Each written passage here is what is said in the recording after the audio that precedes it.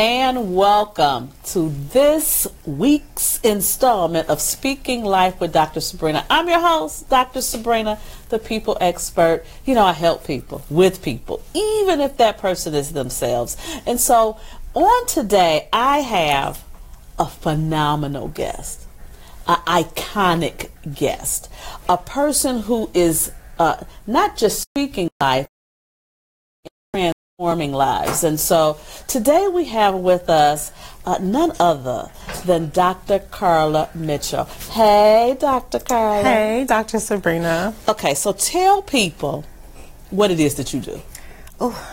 So I am a naturopathic doctor, also known as a holistic practitioner, and I interface with my clients in the same way that a medical doctor does, except everything I do is natural in nature, from my assessments to the health improvement programs that I put together for people. So I don't write prescriptions, I don't recommend surgeries, I don't do traditional diagnostic testing, but I have solutions for all commonly diagnosed medical conditions that are natural in nature.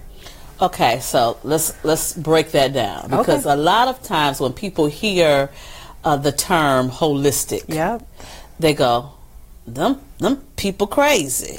True. Them people weird. They not Christian. Just all, just all of that. And so let's just break down the myths behind holistic medicines. So one of the things I will say is that I've been practicing for more than 18 years, well before wellness and holistic practice became a trend. And one of the things that I've always been interested in doing since I started my practice was establishing a new standard of care that was not associated with like crystals and Reiki and massage therapy and yoga, because when you think wellness, you typically think those kinds of practices. But in naturopathic care or holistic care that I provide, it is really a standard of care that is on par with conventional medicine, except it's natural. And it really heavily relies on like nature cure, diet, lifestyle, nutrition, sleep, hydration, movement, all of those basic things that fuel the engine that is our body. Okay, so wait a minute, slow me down. Okay. Tell it to me like I'm a 5-year-old. Okay. So you talk about hydration. Yes, water. Do you drink water? That's a good question for your listening audience. How many people have had at least 8 ounces of water already by noon? Uh-oh. Not coffee, not pop, not juice, tea, not orange juice, not tea, but water.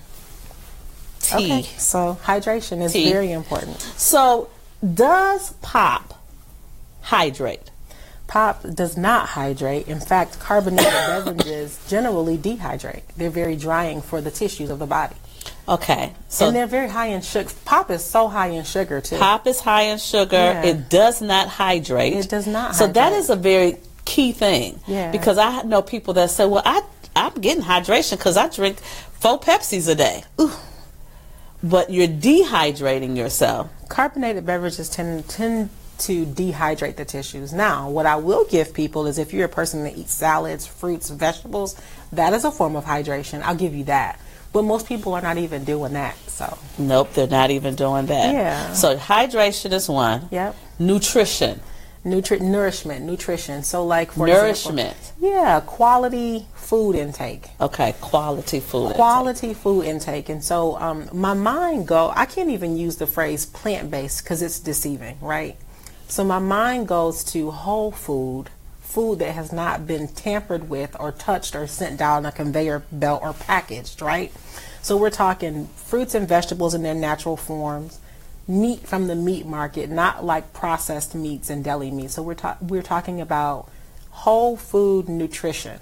And the reason why I don't use plant-based is because people like to think that soy-based products are good for you or pre-packaged fake meat is good for you, and it's not necessarily true, right? So whole food in its original form that is prepared in your kitchen on your stove, is typically food that nourishes, that has the most nutritional content that helps to fuel our body. So not like breads and sugary drinks and bagels and things like that. Those are what we call empty calories. We want food that is whole food.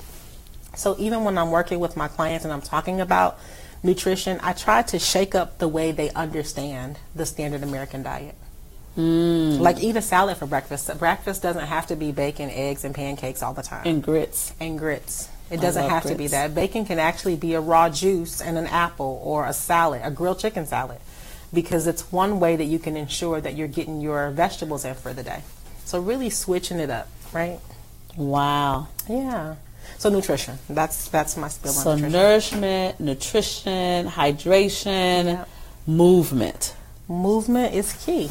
Yep. So we tend to be what I call a very sedentary society. We don't move a lot and we love convenience. So if we can park close to the door, we're doing that.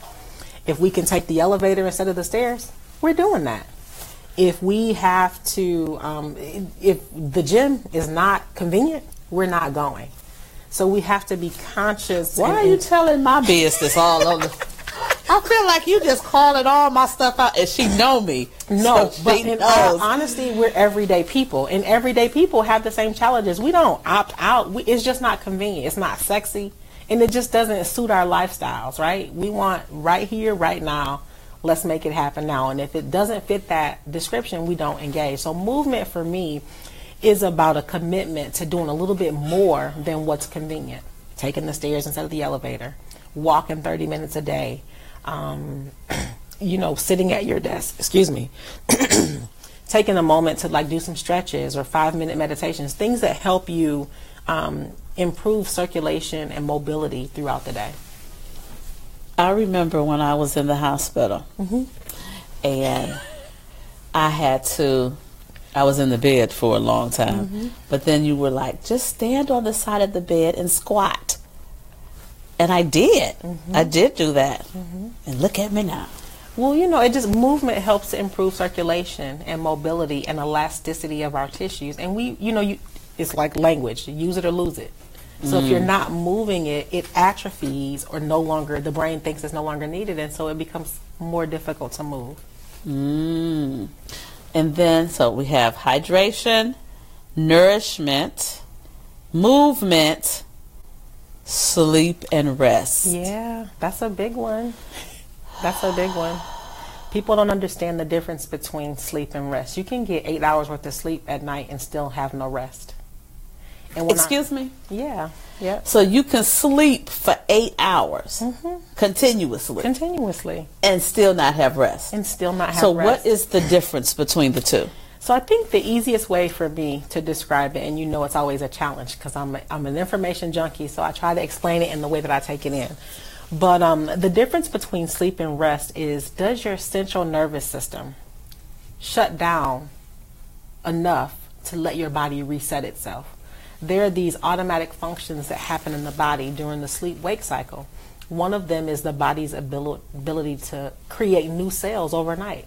And sometimes we're just out of whack. Stress, pop, bagels, poor nutrition, poor diet, not moving. All these things contribute to our body's inability to reset itself. It's not on purpose. It's just the wear and tear of our body. And, I always use the phrase going 0 to 100 real quick. Most of us operate on 100 every day. Even in our sleep, we're still thinking about all the things we have to do tomorrow. And so the body is so dynamic that your eyes can be closed and your heart rate can be slow and your brain is still racing. And so when that's out of whack, you don't turn off at night. Even though you're asleep, you're not turned off. Your body's still engaged in Wi-Fi signals. If you're a person that sleeps with the TV on, your brain is still engaged with the TV. And so you're not truly resting. If you are a person that sleeps with the light on, your brain is engaged interacting with that light. So you just don't have all the things that help your body turn off. Okay. So while you're asleep, there are certain parts of your body that are still awake. And you're asleep for 8 hours and you wake up and you feel like you haven't had any rest. Oh my goodness. So I know people, I have friends. I'm going to put it on my friends. Have friends that say for a friend. That I'll sleep when I die. Yep. Yeah. But if you're not sleeping and resting, you're getting yourself closer to dying. It is absolutely true, because when you don't reset and you don't give your body the opportunity to create those new cells, aging or oxidation occurs, and you are more susceptible to like wrinkles and arthritic conditions and inflammatory conditions in the body. poor cognitive function, diseases like Alzheimer's or dementia set in. You know, I've often said to you, if you don't sleep, your brain gonna eat itself. You know, I try to prompt. Well, that's what she said to me. That's what she said to me. Because I know you're pressure prompted, and so I have said, I want you to think about your brain like the Pac-Man game. And so there's this chemical that is released in your brain when you get to a certain area of sleep that regenerates the brain and massages, just do good stuff to the brain. But if you don't get to that area of sleep, that oil will release, but it's going to attack the brain. It's not going to help the brain. So just think about it as like the little people eating up your brain. And I was like, okay, you ain't got to tell me that no more. Because I don't want nobody eating up my brain. I like my brain. I need my brain. So it really helped me to think about sleeping and getting rest. And so like when you just described the whole difference between sleep and rest, so what are some things people can do to really fully engage in resting? So it's first, I think people need to unlearn what they think they know about their bodies. Oh, that's good. Second, I think they need to stop having these Google doctor appointments. And three, and three, I think people need to take advantage of the free consultation that I offer that helps people understand to begin that process of unlearning. Because I think it would be untruthful of me to say that there's a solution that is conventional based thinking, this for that. Our body is dynamic, so we need more dynamic approaches to getting us where we need to be. And it is a habit, you know, it really requires a habit change and a thought change in terms of how we deal with our own care, you know? So I'm always put in a situation where it's like, oh, Dr. Mitchell, what can I do for X, Y, and Z? And it's like, well, you got an hour so I can talk. So because the one thing I can say you got 30 minutes is that the first time you gave me my assessment that you do, because you do two different types of assessments. One assessment, she takes samples of your hair, nail, urine, and saliva. So she takes those and she do something with them. I don't know what she do with them, but she do something with them. And when she come back, she has a major report on your body. The most comprehensive report I've ever had on my body. But I remember when I did mine the first time, I did mine and Marcel did his, my son. And my son's an athlete. So when we came back for our results, you asked me, you said, you think that your son is healthier than you. And I said, ring my neck. And I said, absolutely he is, because he works out every day and I don't work out every day. And she says, no, you're healthier than him. What? And it was because he had mercury, traces of mercury in his lymph node system. And so you put him on a protocol and he started to take it. And I think maybe 3 or 4 days in, he called me all in an uproar. And I says, what? What's going on? He says, I need Dr. Karla's number. And I says, why? He says, because I never knew I could feel this good. Aww. I never knew that I could really. He said, I didn't even realize I was feeling bad. So that's the thing, and I can't even take credit for that. I just think the part of my role in the journey is to facilitate an understanding of what your body is telling you. And right before the show began, your producer asked the question, like, well, who comes? Like, what kind of people do you see?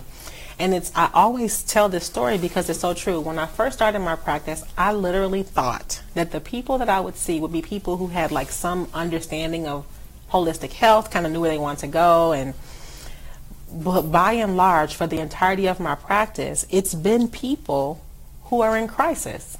My doctor said I have to have a surgery and I don't want to do the surgery. And it's like, all right, well, you realize we got to take a few steps back to go forward. Or it's people who are like, I'm taking this medication. I've been on it for 18 months. It's not working. In fact, it's making me more sick. Is there something else I can do? When really, Marcel is a perfect example of somebody who does not have any presenting issues yet, and then has the maximum opportunity for longevity, right? Because for me, it's all about reclaiming longevity. But I prioritize Black longevity because we are the most over-medicated, over-diagnosed, but under-helped population in healthcare. You said a mouthful. I know. I always do. Over-diagnosed. Over-medicated, but not over-medicated when it comes to pain. Ooh. Because a lot of doctors feel like, as black people, we have a higher pain tolerance. That is a bias. So, it's a bias. And so I remember when I was pregnant and I was going in because I was having contractions. I remember the nurse saying, she ain't really having no real contractions, but had not put anything on me to assess me. Mm-hmm. She just said she can't possibly be. Maybe, I don't know, because I wasn't screaming, I wasn't, But then they put the thing on me, and the thing went off the page, and they went, "Oh my God, she's in so much pain." I told y'all I was in pain. So you just uncovered, not even necessarily uncovered, but informed your listeners about the medical bias that exists in healthcare, that's a whole other dynamic that needs to be explored, because it's not just perception of our pain levels, but it's things downright I'll give you an example. The pulse oximeter that they put on your finger when you're in the hospital? There are studies that show that it's not even calibrated to recognize dark skin, so that some of the oxygen level readings could be off. So medical bias is a whole school of thought or thought theory that needs to be explored when it comes to our health care. Mm-hmm. And somebody can spend time with that, but my priority, or what is my passion, is helping us understand how to take control of our health before that. Right now, we are over-dependent on the healthcare system for a number of reasons. But if I can help one person understand what their body is saying and how to support it, to me, that goes much further in reclaiming longevity than fighting a system that has been designed to be the way that it is. Yes. Yeah, that's gonna happen for a long time. Yeah. So I know that you also have, because I want to spend some time on the other thing that you do in your life, that you are the executive director of a program called CLASS. Mm-hmm. I never can get CLASS's and I'm the acronym queen. I have no idea why I can't ever remember this. Clean living. No. It's not even close. It's not clean. No. Okay, give me the acronym. So I can't take credit for the acronym. Our esteemed founder and director emeritus, Carolyn Kennedy Anderson, came up with the acronym CLASS. CLASS means changing lives and staying sober. Why can't I remember that? I don't know why I want to call it clean living. Clean living. Then I get to the S and I go, I don't know what else to say. Changing lives and staying sober. Changing lives and staying sober. Yes. So how long have you been in that position? So I've been the executive. Enter in October, I'll be 4 years. And prior to that, I was on the board for 8 years. Okay. It started out as a passion project for me. Both my parents, I'm an adult child of addiction, so both my parents had addictions. And as an adult, I put my mom through rehab in the public health system, and I watched how unhelpful that process was for her. And I just developed an affinity for helping people on their recovery journey. But more than that, recognizing that our public health system does not have a lot of services for the family members who are affected. So it was a long journey, but it was really what I call a didactic learning experience, like a self-learning experience, because I realized that all public health does in behavioral health care is like detoxify the body. And I have a real gripe with that process, because 28 days is not enough for somebody who's had an addiction, for 12 years to become clean. And there needs to be more wraparound services. And so that's really what my focus is. With Changing Lives and Staying Sober, is building a program and an institution that speaks to everything that public health does not. So I know you have a conference coming. I do have a conference coming up. So the annual Women's Conference and Retreat is something that started as a solution to celebrating moms of the youth we serve. So we don't just serve adults who are in recovery or seeking help for addiction. We also do prevention services and programs for children 13 and up. And at the time the agency was started, the director emeritus saw fit to celebrate the moms of the kids that were in the program. And so she instituted this annual women's retreat. And that has since grown to celebrate women in recovery, or women who are on their recovery journey. And it's just a wonderfully empowering weekend. And I'm excited because we have a super keynote speaker this weekend that also happens to be my friend and my host today, my interviewer. Oh my God, I cannot wait. It should be a good time. It will be a good time. It's going to be a good time. I have a great time every time I come. It's just a wonderful gathering of women, uplifting other women. And, you know, we have a wonderful day planned, workshops, and in the evening we dance and we sing and we have a slumber party. And, you know, this is probably... I'm ready to get my twerk on. This is probably about the, I don't know, maybe the 16th or 17th year. Yeah. Barring the 2 years we weren't able to gather because for the pandemic. Of COVID, yeah. And you talk about working with youth. Your prevention piece, I think, is bar none. I haven't seen anything like it. The first is to talk about the summit that you do for teenagers, and you get rappers, and you know the kids are involved in planning, and so our youth-led conferences or summit are really a youth-led initiative, and one of the reasons why we do it I know you know this about me because we're friends, but my path to healthcare is non-traditional, right? So I'm not a traditional medical doctor. I went to business. I have 2 business degrees. I went to business school before this. And I entered my profession as a consumer, a frustrated consumer. Systems frustrate me. Systems don't always speak to the need of the person using the service, particularly kids and kids with addiction. So I'm a mom, but I'm also a child advocate. And in designing our summit, it was really so that kids could have conversations with other kids about how music videos, magazine messaging influence their behaviors. That one song I'll never forget, Future, Molly Percocet, or whatever his song was, that was a hot hook. Yeah. Kids were singing it, but they were also having peel parties and popping pills and drinking lean and drinking syrup.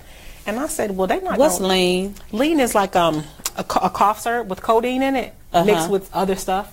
Oh, okay. It's like, and it acts like I don't know what they mix it with. It's codeine laced syrup that kids drink, like cough syrup.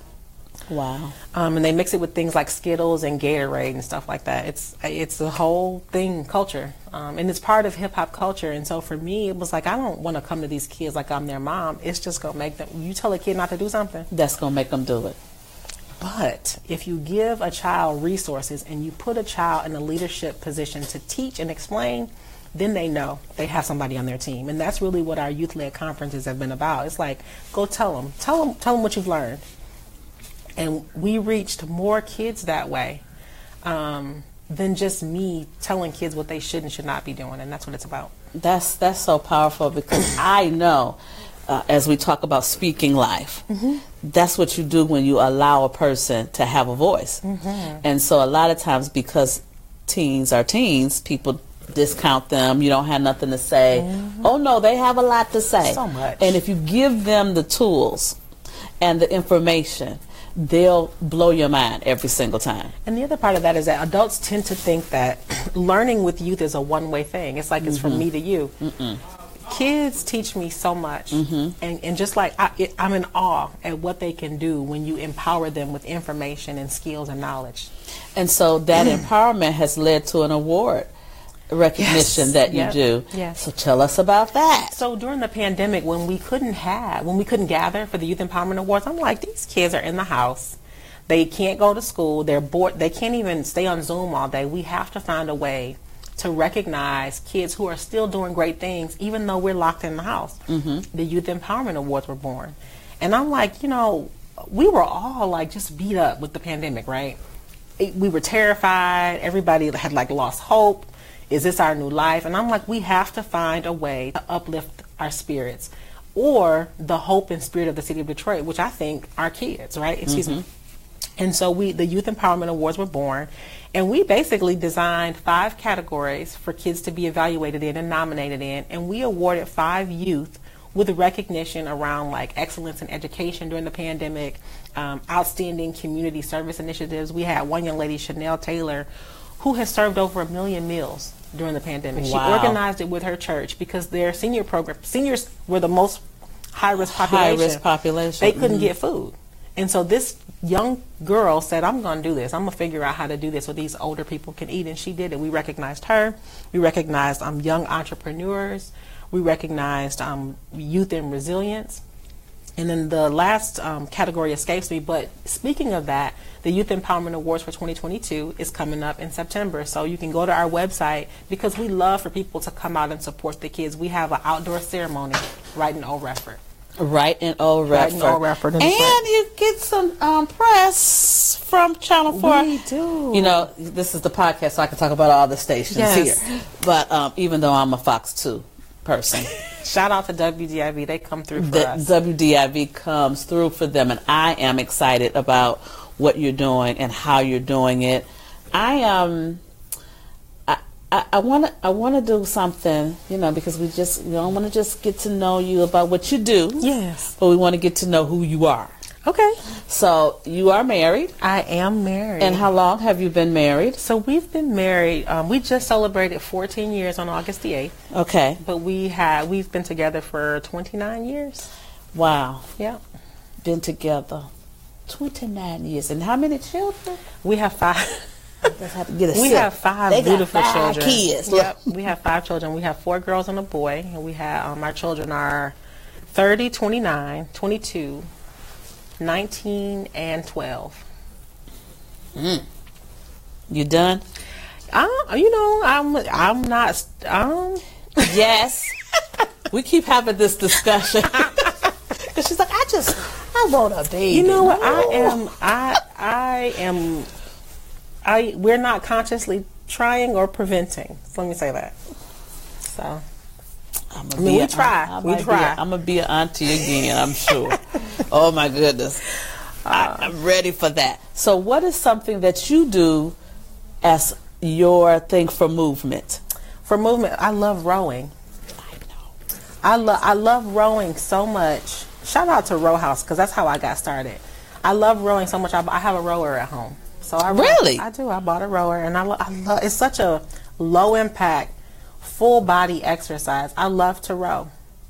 And I think I just celebrated 50,000 meters rowed about a year ago. So I don't know where I am now, but I love to row. Wow, it's a great full body exercise. It puts curves in all the right places. Oh, I need a rower. You know, as you get older, that becomes important. Gravity becomes important. Gravity becomes important. Listen. So I know you don't advocate surgery. I don't advocate surgery. I shouldn't say I don't advocate surgery. I feel like women should exercise whatever agency over there. But I feel like I would be judging if I said don't go to surgery. What I think gives me discomfort is if people haven't tried anything else. Okay, so what if, she already know what I'm at. What if the stuff you try can't possibly work? So then I would have to define try. I'd have to define what try. So I'm just going to be real honest. This is transparent moment on Speaking Life. So I have lost since 2015 to 2022 130 pounds total. Yeah. So these things right here, I don't care what type of exercise I do, it's never gonna not. I agree 100%. When you've lost a significant amount of weight in that way, what comes with that is excess and sagging skin. There's no way to firm that. I get it. But what would give me heartache and pain is if you put yourself through the trauma of a surgery and then I see you eating a Reese cup every day, we're gonna fall out. I don't eat Reese cups every day anymore. We good. I don't eat Reese cups every day. I still will have a Reese cup though. Every now and again, it's fine. What's every now and again? All things in moderation, like maybe once a week, maybe. Well, I'm doing really good because I don't even eat them once a week. I'm so proud of you. I really don't. I don't eat them once a week. I'm so proud of you. Because it used to be like you would go and stock up. I would eat them every night when I was doing the radio show. Yeah, I'm so glad that that's not the case anymore. But you know, I don't really eat a lot of. But you've done so well. I mean, I have to celebrate you because this probably is you're my sister and my toughest client because what my friend is going to do is what she wants to do. But in the back of her mind, she has this commitment to like, over time, I'm going to do it. I'm going to do it, but I'm going to do it when I get ready. And you have been so consistent about changing your habits. And in changing your habits, you've changed your body chemistry. And in changing your body chemistry, you don't desire them the way that you once did. That's true. Yeah. So you good. I got you. I don't. Yeah. But I think I want my arms done. I think that you can do whatever you want to do. I want my arms done, my thighs done, and the tummy tuck and this part. Well, I think that you have 100% freedom to. But I'm scared. Well, I think the thing because it's gonna hurt. It's a major surgery. It's gonna hurt.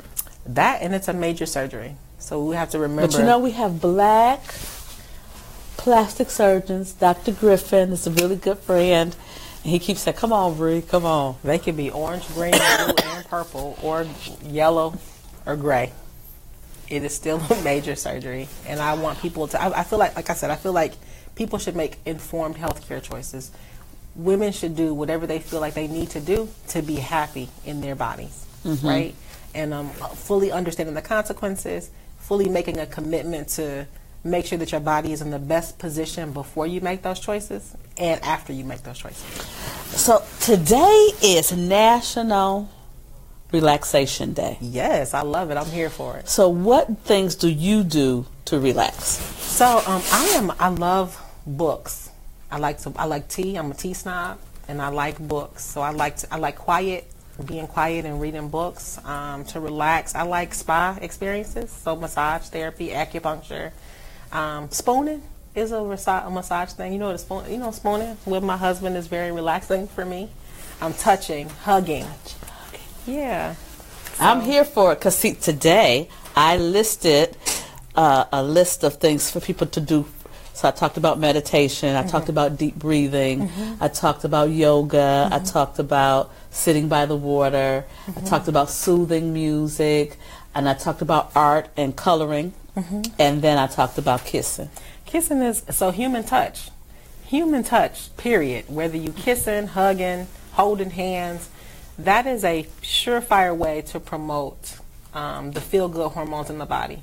I often think about like kangaroo care when you lay a baby on your skin. Any type of skin-to-skin contact, hands, lips, whatever, is a great way to relax. And when you say relaxation to me, what comes to my mind is doing less and being more, or being still, being present. You are so good. You know? Because you know what I said today? What? We are human beings, not human doings. See, because we always think, it's so funny. We always think about, what can I do to relax? What can I do? What can I do to relax? Nothing. What can I do? What can I do? Nothing. Do nothing. Just be still. Just be still. Yeah. Just be. Yeah. And a lot of people don't know how to just be. Nope. They don't. They feel like they have to be doing something. They have to be focused on something. They have to be, just be. Yeah. Yep. And breathe. And you're absolutely right.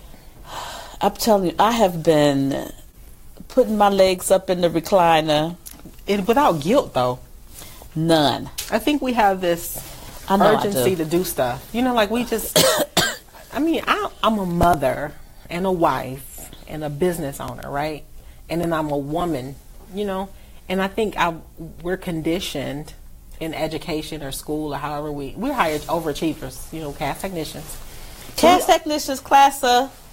You tell nobody how old I am. I'm class of 84. Class of 92.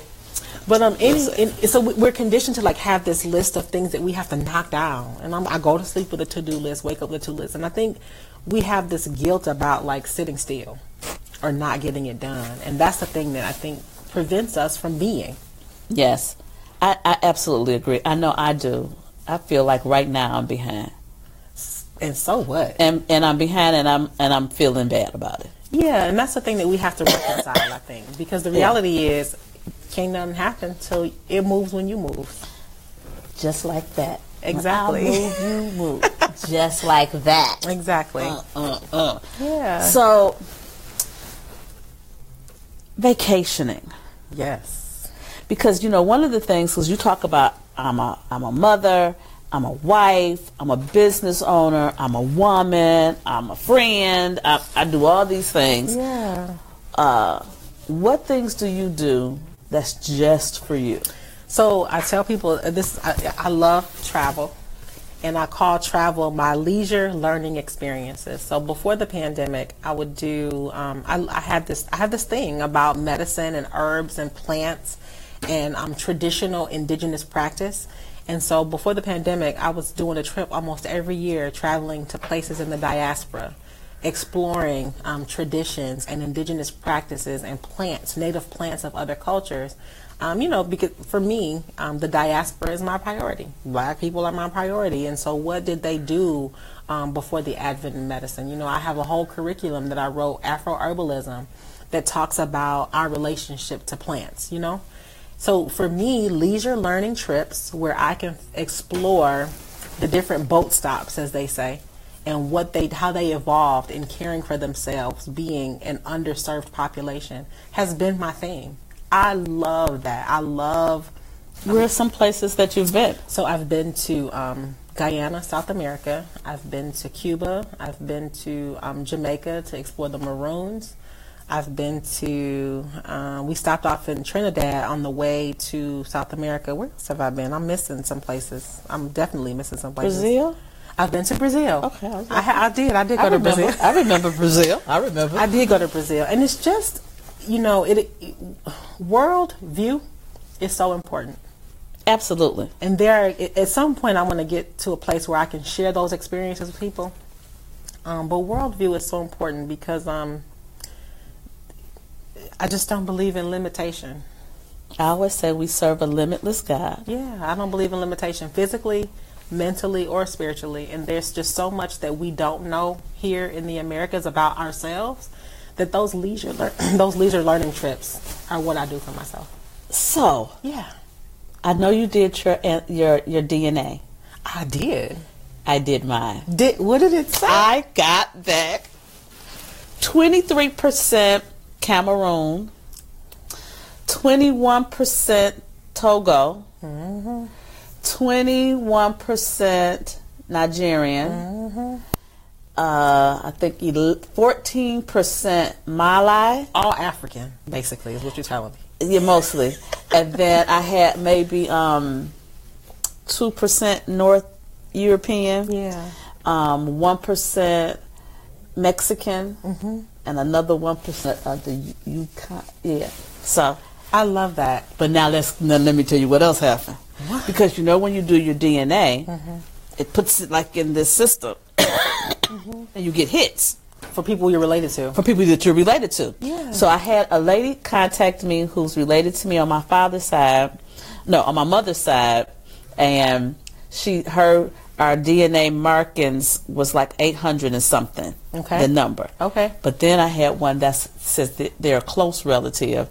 They're either a first cousin or a niece. Because we had 1,700. So did you connect with them or not? Oh yes. And I think that the niece is my niece. I think she's one of my brother's child that they didn't know they had. Oh, see, that happens. That part. That definitely happens. That happened. But I do like. But and the other part of that is that you connect with people who have already done a lot of research, and a lot of the work is done for you. So that we have that in common. Did they tell you that? So did you do African Ancestry or did you do Ancestry.com? I did Ancestry.com. Okay, so African Ancestry actually gives you a tribe. But we have very similar ancestry, probably, which is why we know we're sisters. But that's all. Yeah, that's just how we are. That's just how we are. I recommend people do it. It's just a fascinating thing. I think so. I think there's this reticence or this intrepidation that I don't want people having access to my DNA. But hello, they have access to your DNA because you go to the doctor. They already have it. They take your blood. Yeah, they already have it. So it's not a big deal. If they want to, really. Yeah, my husband and I have both done it, and I think it's a wonderful gift to your son that you've already done it. Yes, because he'll never have to do it.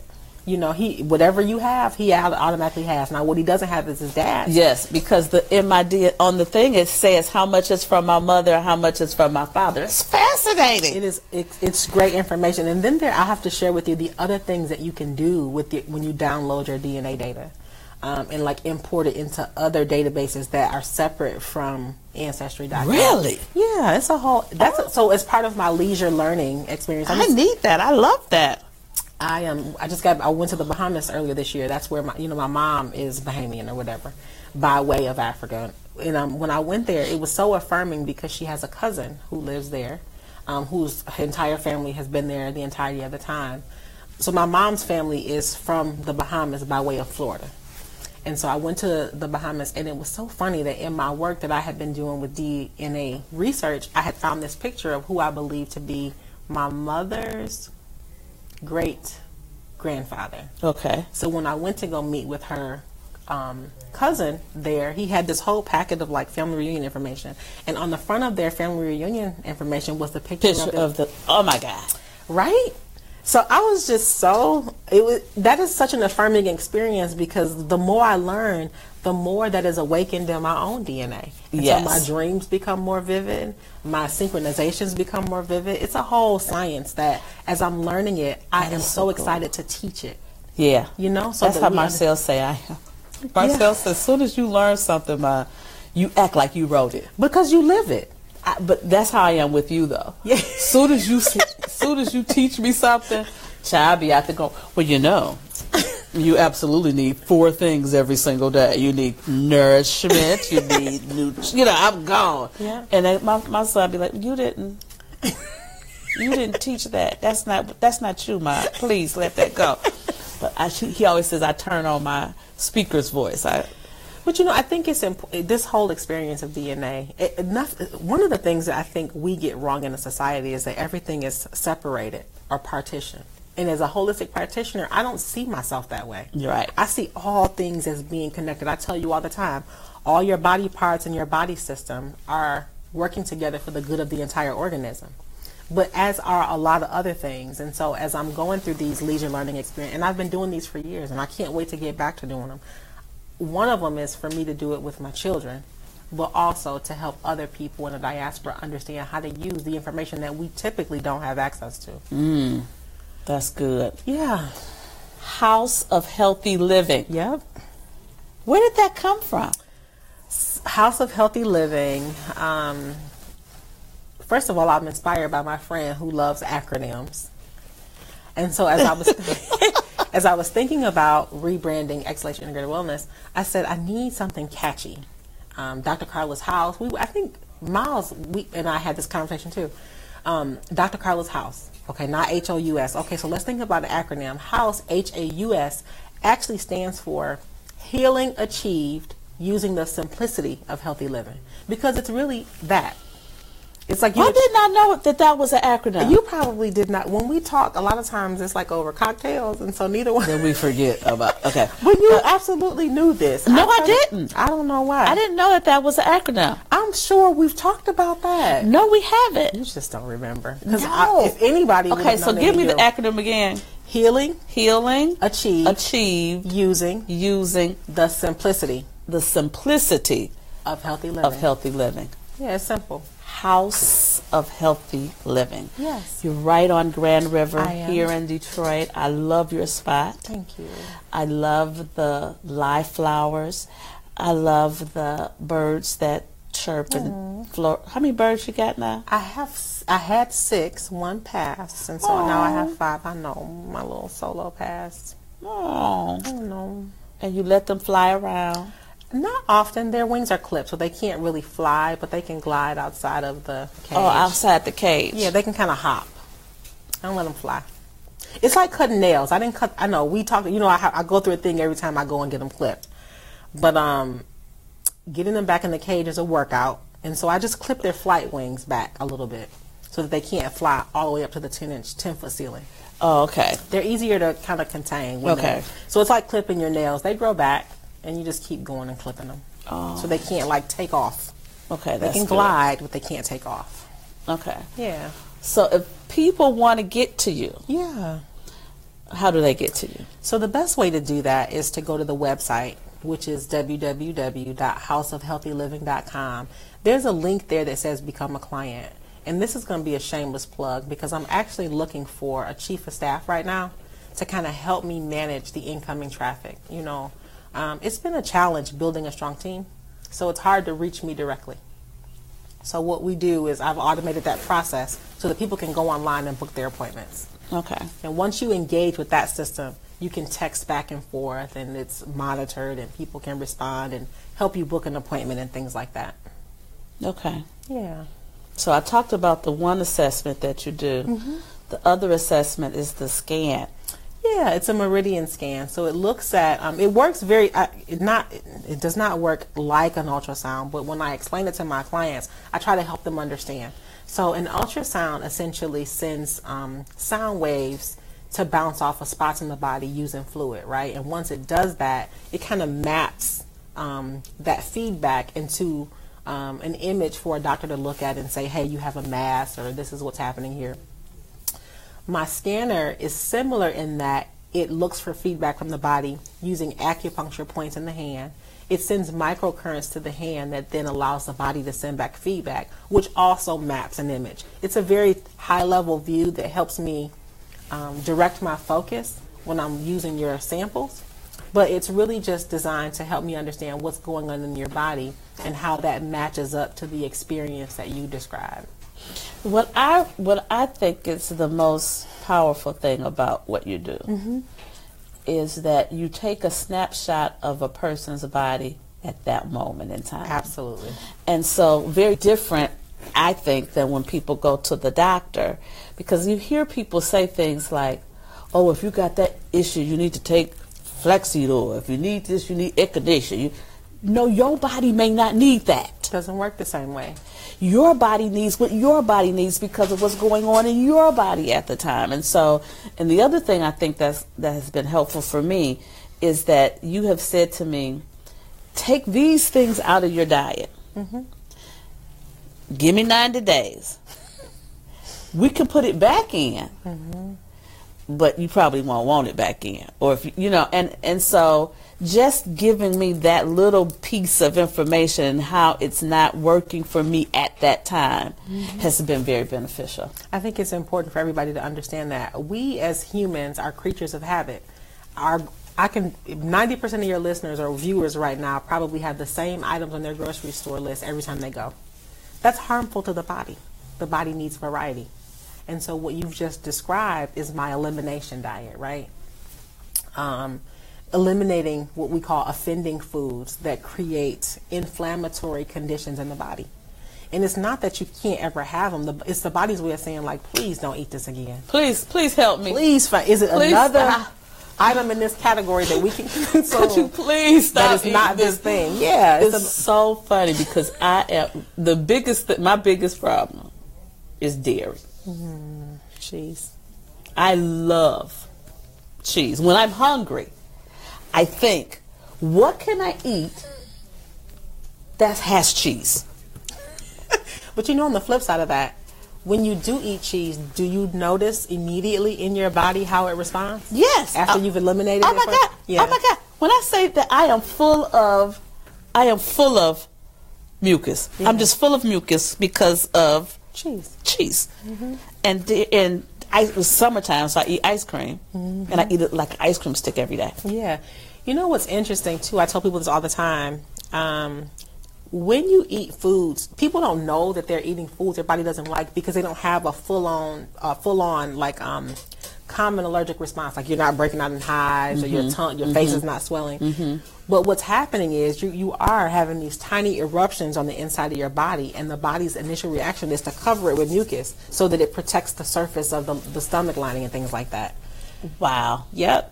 So, you know, it's an educational journey. Becoming a client with me is really an educational journey because I don't want you in my office for the rest of your life. I'd love to have you come back annually so we can make sure you're okay. But ultimately, my goal is to have you know what you need. What you need. Yeah. And that's what we do right here at Speaking Life. Yeah. Speaking Life, making sure that you're okay, that you're better, that you can transform the things that are causing you problems. And if you have problems with high blood pressure, with cholesterol issues, all of those things can be eradicated. You can just totally get rid of them if you make some lifestyle changes. And so that's what we're here to do with you. And I want you to tune in with us every Monday at 11:30 as we speak life with Dr. Sabrina, Thank you. Thank you, and congratulations on your podcast. I love the branding. You look beautiful, and you always do an amazing job getting me to talk. So thank you. Thank you. See you next week.